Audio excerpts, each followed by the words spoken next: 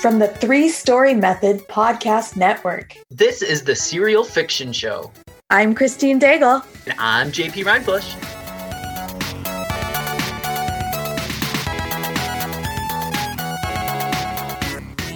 Welcome to the Writer's Serial Fiction Show. If you haven't listened to today's story, we'd encourage you to pause and go listen to Nia Quinn's episode on our companion podcast first. If you like what you hear, check it out on Kindle Vella or laterpress.com. The links are in the show notes. So Christine. So JP, it's been, I'd ask you how your week was going, but I know because I just saw you 2 days ago. We were hanging out in person, IRL. It was great. It was very fun. I had a blast. Yeah. So how has your writing, I don't know, we kind of haven't been really talking for a while. So how's your writing month been? Oh, it's been good. Actually, as we are talking, we're dropping the 100th episode of Molecule Thief in a couple days. I know. Oh my God. It's crazy. It'll have been out for a while when this episode releases. But yeah, so whatever. Steady solidly into season 3, rolling. How about you? Excellent. Okay, I'll put my glass of wine down. Things have been going well. I think I don't remember, but basically I have been working and vacationing so much so that for a period of time, I was only in my household for about 24 hours in the past month. But I think at this point I've been here a little bit longer, and it was like a wave hit me and it was like, oh yeah, you're back home. Why don't you relax for a hot minute? So I needed a couple days to recoup, especially after our weekend, which was all about Web3 and author goodness. And it was really fun. I really enjoyed every minute of it. But then my brain turned into mush. But I'm back at it. I'm writing the episode for Nerds this week, and that's fun. It's also a coming out episode. So that's even more fun. Yeah. I don't know. I'm having fun. That's my gist of things. I'm having fun. That's the best. Fun is the best. Yeah, it's been a great week. We had that, and then a new 3-story method book came out on writing scenes. So that has been cool. And I know you're going to be talking about that on your other podcast, Plug for the Right Away podcast. I showed that on camera and we don't share camera with anyone. But yes, J Thorne's writing scenes. We're going to do a book club on it because why not? Mm-hmm. So it's great. Yeah. Super helpful with scenes. I don't know what else is going on. I'm going this weekend to hang out with our awesome sound engineer, who is also an awesome writer, James, this weekend. James! So woo, shout out to James. Yay. Oh, I do have an official, sorry, listener. I do have an official release date for the book 1 of our my co-written series with Abe. It will be July 18th. That'll be here so fast. Yes. Yeah. I know. I can't wait. Yes. So there's that. Yay. That's all I'm going to say about it. I can't wait to get it. Congrats. Yay. So, yay. Everything's good. Everything's good. Yes. Let's talk to our author. Let's go do that. Okay. For real. All right. Bye. Bye. So JP, let's talk about Pro Writing Aid. And as they say on their website, it is the secret to polished and professional writing. As writers, we make the same mistakes. You use Pro Writing Aid, you can get clear, easy steps to improve your writing so you can share your ideas with confidence. Whether you're doing creative writing, business writing, academic writing, just composing an email and you want to sound smart, Pro Writing Aid will help you. And 100%. There's something new. What is it, JP? So Atticus, which is a wonderful program that includes book formatting, and it is developing aspects for writers so that it can basically be a one-stop shop for writers, has an integration with Pro Writing Aid now. So we've mentioned before that Pro Writing Aid has a lot of integrations with, Google Docs and Microsoft Word, and now Atticus, which just makes it makes that tool Atticus really shiny and nice for authors that are looking for a one-stop place. But it's just the fact that Pro Writing Aid can integrate with so many programs so that you're able to use this sort of last line defense before handing it off to someone. It just makes it so much easier. I love using Pro Writing Aid because then I don't have people that are editing it looking for simple mistakes that I can find using pro writing it that I can learn from. And instead they're looking at the deeper content and they're able to notate that. So I just find pro writing it so nice. So I love it when I hear a new integration has happened. Absolutely. Check out Pro Writing Aid. It will help you be a better writer. ProWritingAid.com. Use our discount code Serial20. SERIAL 20. So JP, let's talk about Letterpress. So Letterpress is a platform built to help authors declare their independence. It lets authors create digital books and sell them directly to their readers through their own branded website. And there are new things coming to the platform every day in terms of discoverability and new features. It's pretty awesome. Yeah. So I put Nerds on Letterpress, and it was a really easy and really fast process, which was pretty cool. And one of the cool things was you can put a collection, and then you can put your we put Nerds in the collection, so that ideally if we do any spin-offs or if we do any like season 2 or like specifying those pieces, you can put those books in the collection, which is really nice. And it's a really nice way of like hierarchical pieces to it, which is really cool. Yeah. Yeah. And it basically gives you your own website. Ours is nrds.letterpress.com.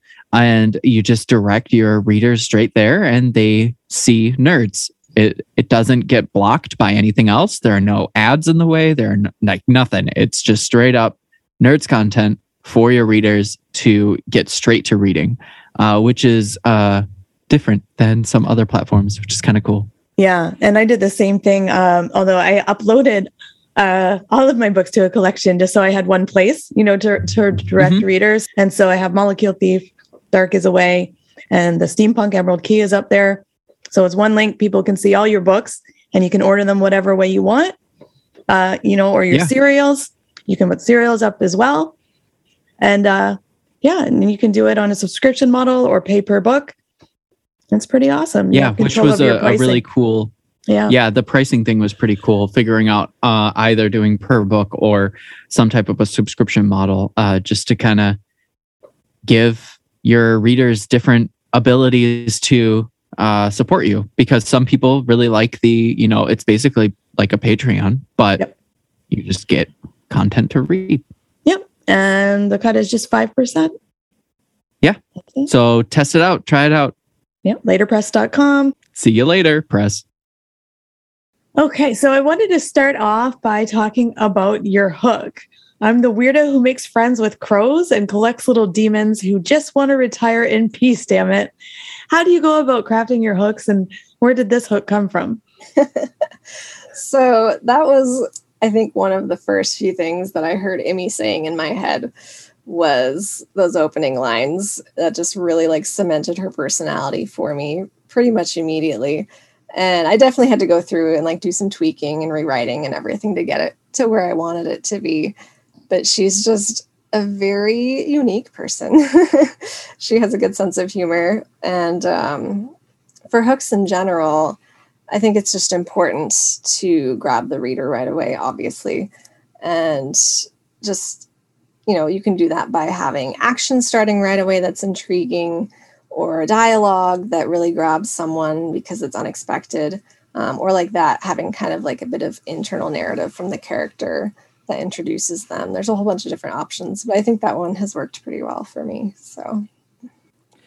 So with the aspects of, crows and her kind of curiosity with looking in different cars and seeing all of these things that she can potentially find and all of the dangers that come with it, when we were thinking about like the theme or armature of at least this first episode, it really came across as something along the lines of like curiosity will lead to danger and adventure. So I'm curious, do you use theme when crafting stories, and what is the theme that you hold to, if you do, with Sigils and Sushi? It's not really something that I like actually sit down and plan out ahead of time for a story. For me personally, at least, that tends to feel a little bit too forced, like you're trying to shoehorn it in there. But I do naturally gravitate toward humor and just like fun little details, adventurous stuff. And so that's definitely something that you'll find woven throughout the story just naturally, because that's just kind of how I write. But I like the way that you put it, that kind of curiosity leads to interesting things one way or the other, because that is very true. Especially in Emmy's world, she is quite good at getting herself into trouble. And sometimes that turns out to be a good thing. A lot of the times it doesn't. So, yeah. And when we're introduced to Emmy, she's kind of got this motivation to search the cars of magical guests for anything good. And we see that she kind of probably needs some type of adventure or to find some type of worthwhile magic item. How did you go about crafting her character in terms of her motivations and wants and needs?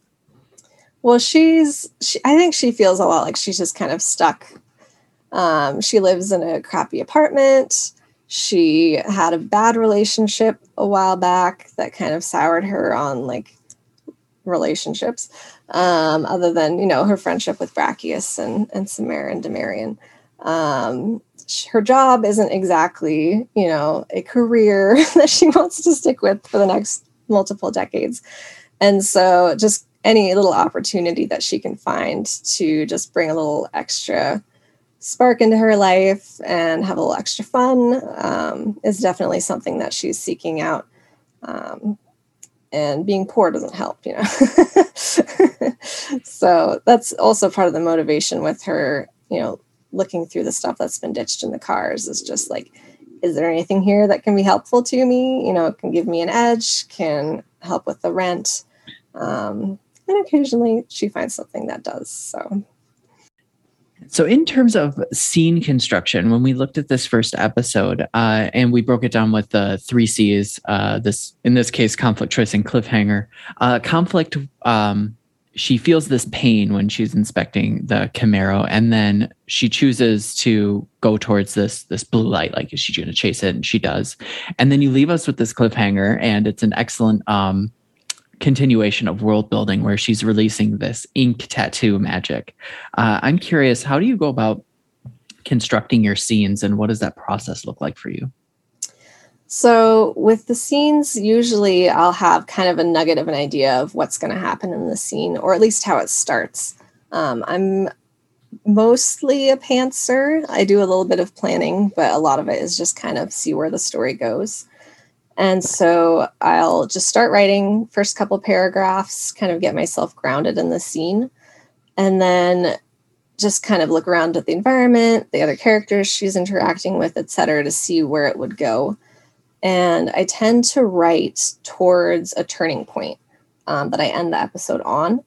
And that can be a whole bunch of different things, just like a mini cliffhanger, a question that gets raised, tension that's mounted, different things like that. And I don't usually know what the turning point's going to be before I get at least halfway through the episode, partly because I always underestimate how much I'm going to be writing. Like I'll say, all these events will fit into one episode. And it's like, no, that ends up being 5 episodes. Like there's just no way. And so then I need 5 turning points, instead of just 1 turning point. So it definitely expands. But yeah, so sometimes I'll write just chronologically from start to finish of the episode. Sometimes I'll just write a couple paragraphs and then skip ahead like a few minutes, write a couple paragraphs, maybe write the end, come back, fill in the gaps. It just kind of depends on what works best for my flow that day. Yeah.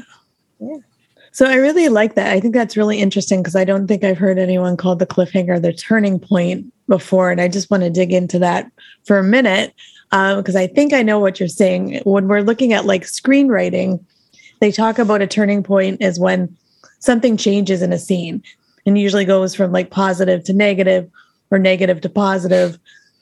What do you think of when you say turning point? What does that mean for you in your writing? So that's actually a term that I got from Becca Syme. And she was just kind of talking about different ways that people write and mentioned that as being one. I was like, oh, that's what I do. There's the word for it. And yeah, it's basically just where there's something in the scene where it's the story kind of hinges around it, even if it's just extremely small. It doesn't necessarily need to be earth-shattering or change the whole plot, but just something where it just shifts the story a little bit or raises a question. And yeah, it can be, like you said, a cliffhanger or all sorts of different things on a scale of minor to major. So awesome. So I'm curious, what in your opinion makes a good urban fantasy?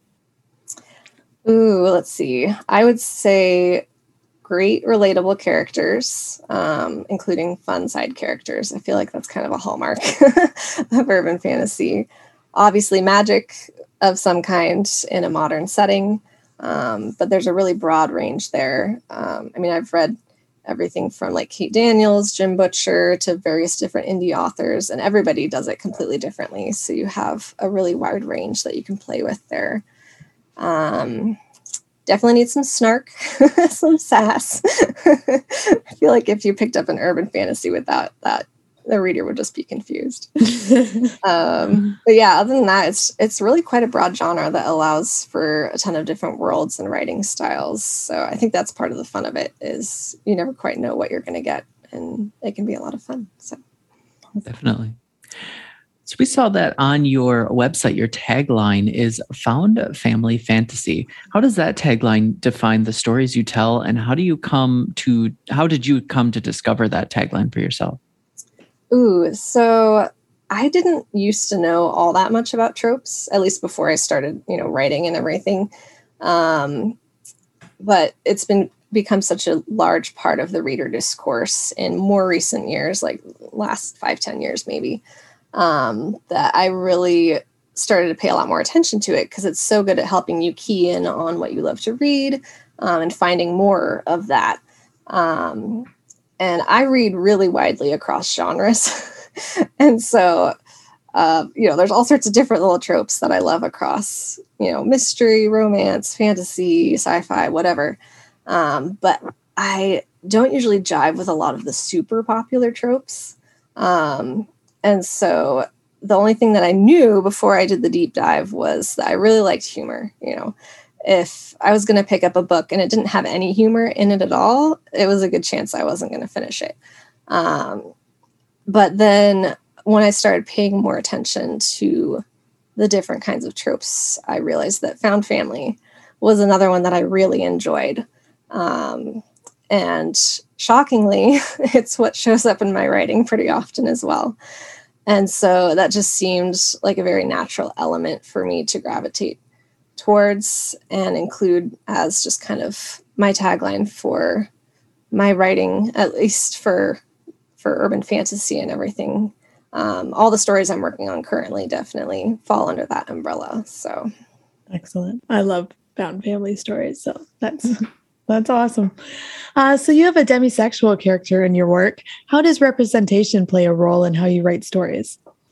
Oh, representation is, I think, so vital in stories, because there's just a really deeply ingrained need for each of us to be able to see ourselves as the hero of a story, to see that adventure and magic and love can be real for us, for someone like us, and not just for the standard, straight white cis guy or girl who was the focus of storytelling for so long.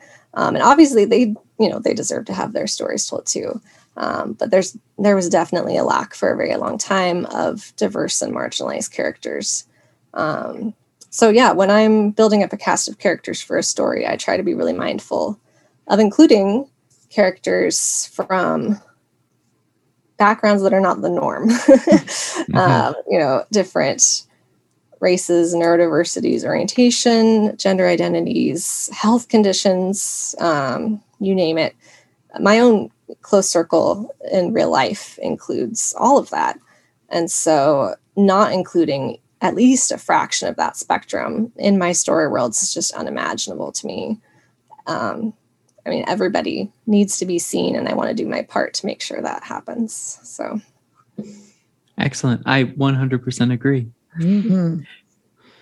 So I'm curious, do you have any strategies you use as a writer to help deal with ADHD? Yes, I do. because otherwise I would not be doing very well as a writer. I only got diagnosed with ADHD in 2020. And so that answered a lot of questions for me on why I was struggling with different things. And the very first thing that I found that helped me the most was something called body doubling sessions. And it's basically just where you're working with someone else. And whether that's in the same room as you, whether that's a call over Zoom, it doesn't matter. I mostly do Zoom sessions. Sometimes I'll do sprints in Discord, just something where your brain knows that there's someone else present. And that helps overcome a lot of the executive dysfunction. For some reason, I'm sure there are studies that have been done on it. I don't know the details, but it really does make a big impact in being able to stay focused and on task and get done what you need to do. I also have a visual schedule that I keep for myself every week. And it literally sits right next to where I work, and I can swap things around on it. But it always just kind of, I can glance to my right and be like, okay, what do I need to do next? Because out of sight is literally out of mind for me. Yes. Gone forever. So the visual cue is extremely helpful. Yeah. Those are probably the two biggest things that have really helped me. So yeah, I love that you said that, because I also have ADHD, and I know if I don't see it, it doesn't exist. My husband's always like, "Oh, I've saved a house again." I turn the burner off, because if I'm not looking at it, I just like totally forget that it's a thing that exists in the world. So I love that. That schedule is beautiful. So you guys couldn't see it, but yeah. It's too bad, listeners. Sorry. So you also do editing. Has that helped you with your own writing at all? Definitely. I've been editing full time for a couple of years now. But before that, even I was part of like online writing groups and things where you did mutual critiquing. And that was where I really first noticed that it's extremely helpful in learning craft, because when you're writing, you're just kind of putting the words on the page. And then when you edit, you're just reading your own work. And so you're just coming at it with the same perspective that you already had. But with someone else's writing, their style is completely different than yours. And if you're having to critique, a chapter or something that they've submitted, then you have to actually think about why this thing isn't working, instead of just being like, oh, I don't like this, put the book down. You have to give helpful feedback on how to improve it, how to, rework it. And that really just kind of starts the juices flowing in your own head of, why certain elements work really well and why they don't work really well. And then it makes it a lot easier to apply it to your own writing. With editing also, obviously, like, I'm pretty set on grammar and spelling. So that just makes the end of the process a lot easier for me. But just like the nitty gritty of like craft itself, I'm always learning every day. With every manuscript I get, I learn something new, and it's a lot of fun. So excellent. So with the addition of polls, what are some of the polls that you've used or plan to use? Ooh, I haven't actually bitten the bullet yet and done a poll, but I am very intrigued by them. I do wish that they had the option to be left open indefinitely, but I guess, if you set them like a year or two out, which I hear is possible, that might be close enough, it's a while. Most of the questions I ask in my author notes at the end are open-ended, which doesn't work so well for a poll. So I definitely have to kind of try to come up with a new scheme of like multiple options that would be fun. But I have also been contemplating using them for just more like marketing things, like, have you signed up for my newsletter yet? No, this is the link. And they can't click it, obviously, but it's just my main website. And so it'd be easy to copy and paste or type in. Or have you signed up for my social media? Things like that. I think could be worth testing out at least. I don't know how valuable it would be overall, but worth a shot. Yeah. So speaking of websites, your website has an accessibility tool. Do you mind telling us a little more about that and how you set it up for any other authors looking to do the same? Yes, I would love to talk about that. Accessibility, it's just, I feel like it's so neglected for convenience sake. People are just like, oh, it's not worth the bother. And I think it's just very important not to exclude the vast number of people who really just need a simple tool like that to access content online better. My site is built on WordPress. So if you don't have WordPress, you probably can't use the same thing I'm using, but I'm sure there's a lot of different tools out there. The one I use is a free plugin called One Click Accessibility. And it just adds a button that hovers at the side of your site. It's pretty unobtrusive. Like, it's noticeable for people who need it, but it's not going to block your whole website or anything. You don't have to worry about that. And a user can just click on it, and it opens up an array of options for things like changing font size, changing the actual font to be more readable, increasing contrast, underlining all the links, inverting colors, things like that, just whatever they need for their specific, vision problems or anything to help make it more readable for them. So. Awesome. So we saw your board to the right of you, but I'm curious, what does your daily routine look like, or weekly routine when it comes to writing? Definitely a daily routine. Basically, obviously, I get up, get ready for the day. Then the first thing I'll do after eating breakfast is I have like a little mindfulness planner that I have it on my iPad. It's just a page in GoodNotes that I made. But I'll write in like an affirmation for the day, a little tiny gratitude section where I write down like, I'm grateful for my rabbit. I'm grateful that the sun is shining today. Thank you, finally. And then I'll put down what I plan to accomplish for the day, my weekly priorities, and then longer term goals. Basically, I have 10 goals that I set. And then when I accomplish one, I'll switch it out with something else. And sometimes I'll pull an oracle card because that can kind of set a fun intention for the day or make me sob uncontrollably, depending on how hard hitting it is.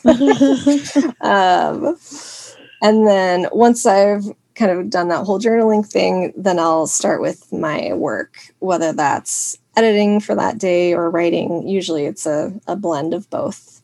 I tend to do the best if I have multiple things to do in a day that I can switch between, especially if I'm not doing very well with one. I'm like, oh, well, I'll just do this instead for a while and then come back to this later. And yeah, that board is very helpful for that because I have little magnetic cards on it. So I can just swap them around literally and be like, okay, we're going to do this later instead. Just kidding. Or even we're going to do this Thursday instead. It's not happening today. And yeah, for writing, I'll usually write in sprints of 25 minutes. Usually at least 2. When it's a day where I'm writing an episode of Sigils and Sushi, I'll usually write it'll take me an hour and a half to 2 hours to write the episode, and then I'll edit it and post it right after that. So nice. So I want to quick go ahead. I want to quick ask you, what's the Oracle deck that you use? Ooh, it's the Threads of Fate Shadow deck. And I can show you. Ooh, shiny gold. Sorry, podcast listeners, you can't see how beautiful it is, but it has like gold foil. Yes, and like a velvety purple color it's amazing. I looked through like 572 different decks, and this was the only one I found that I really liked. So I guess I'm a little picky, but it is really pretty. So awesome. Yeah. So do you have any favorite craft books or resources that you want to share with other writers? Yes. For years and years and years, I listened to the Writing Excuses podcast on my commute. I don't have a commute anymore, so I don't listen as much. But it is a fabulous resource. Yeah. It definitely used to be a little more trad focused, at least when they're talking about things like marketing and agents and whatever. But most of the episodes are purely just craft. And they're only 15 minutes long. So it's really easy to just be like, oh, this is a topic I'm interested in, play. Brandon Sanderson's one of the speakers on that. And he also has a writing course that he posted on YouTube for free that I also highly recommend.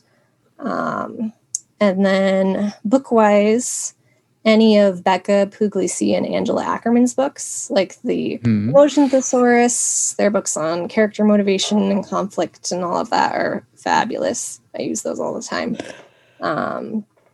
And Story Genius and Save the Cat Writes a Novel were really helpful to me. I actually don't use their suggested methods anymore, but they really helped with kind of a mind shift set for me on how to think about story. So that was really helpful. Yeah, same. Definitely. So as a final question, what would you say to someone looking to start a serial? Oh, I would say, first of all, have fun with it. It's definitely a format that lends itself to kind of experimenting, trying something new, not necessarily kind of sticking in your same rut, although you can totally do that if that's what you're comfortable with. But also alongside of that, don't overcommit. Especially if it's a platform that you're trying for the first time, you don't already have, a serial up, then be really realistic about what you think you can do. If you think that you might be able to write 3 episodes a week, start with 2. See how it goes, because readers will be a lot happier with a 3rd bonus episode every few weeks than they will be if you promise them 3 and you're just really struggling to get that out. And you're going to be a lot happier with yourself too, because you're going to be a lot less stressed. Definitely. Well, thank you so much for sitting down and talking with us. Yeah, thank you very much for having me. It's a lot of fun. Our thanks today to Nia Quinn for letting us break down their episode. And that's a wrap.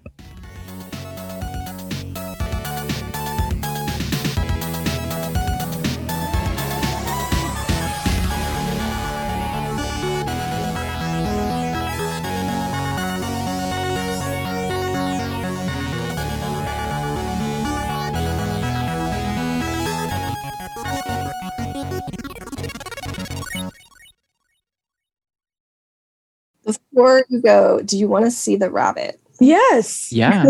Is that a trick question? I'm sorry, what's that? Of course I want to see the rabbit. I just realized that I've been petting him for like 10 minutes. Oh my gosh. And you're not sharing? I'm so unconscious at this point. He just I feel robbed. I just pet him. I feel robbed. What's your buddy's name? Harvey. Harvey. Is Harvey 6 feet tall? Oh my gosh. No, he's just a little guy. Hi, Harvey. Fake, but oh my goodness. Look at your short little ears. Okay. He's not the biggest I love it. being picked up, but Harvey is adorable. You're so good. So yeah, he'll literally just, he doesn't like being up on the furniture much, but he'll just come and sit on the floor right next to me on the couch and be like, pet me, Mom, pet me. So I'll have one hand on him, one hand on the keyboard, awkwardly typing. Oh, how old is Harvey? He's 9. Oh boy, he's an old boy. Years. Rabbits usually only live, at least his size, like 8 to 10 years. Yeah. I think the outside is like 12. Yeah. So but he's still chugging along. Oh, good. Sweetheart. Very nice. Thank He's you adorable. for sharing. Yes. Should I put you down now? Okay. Yeah. Hi, Harvey.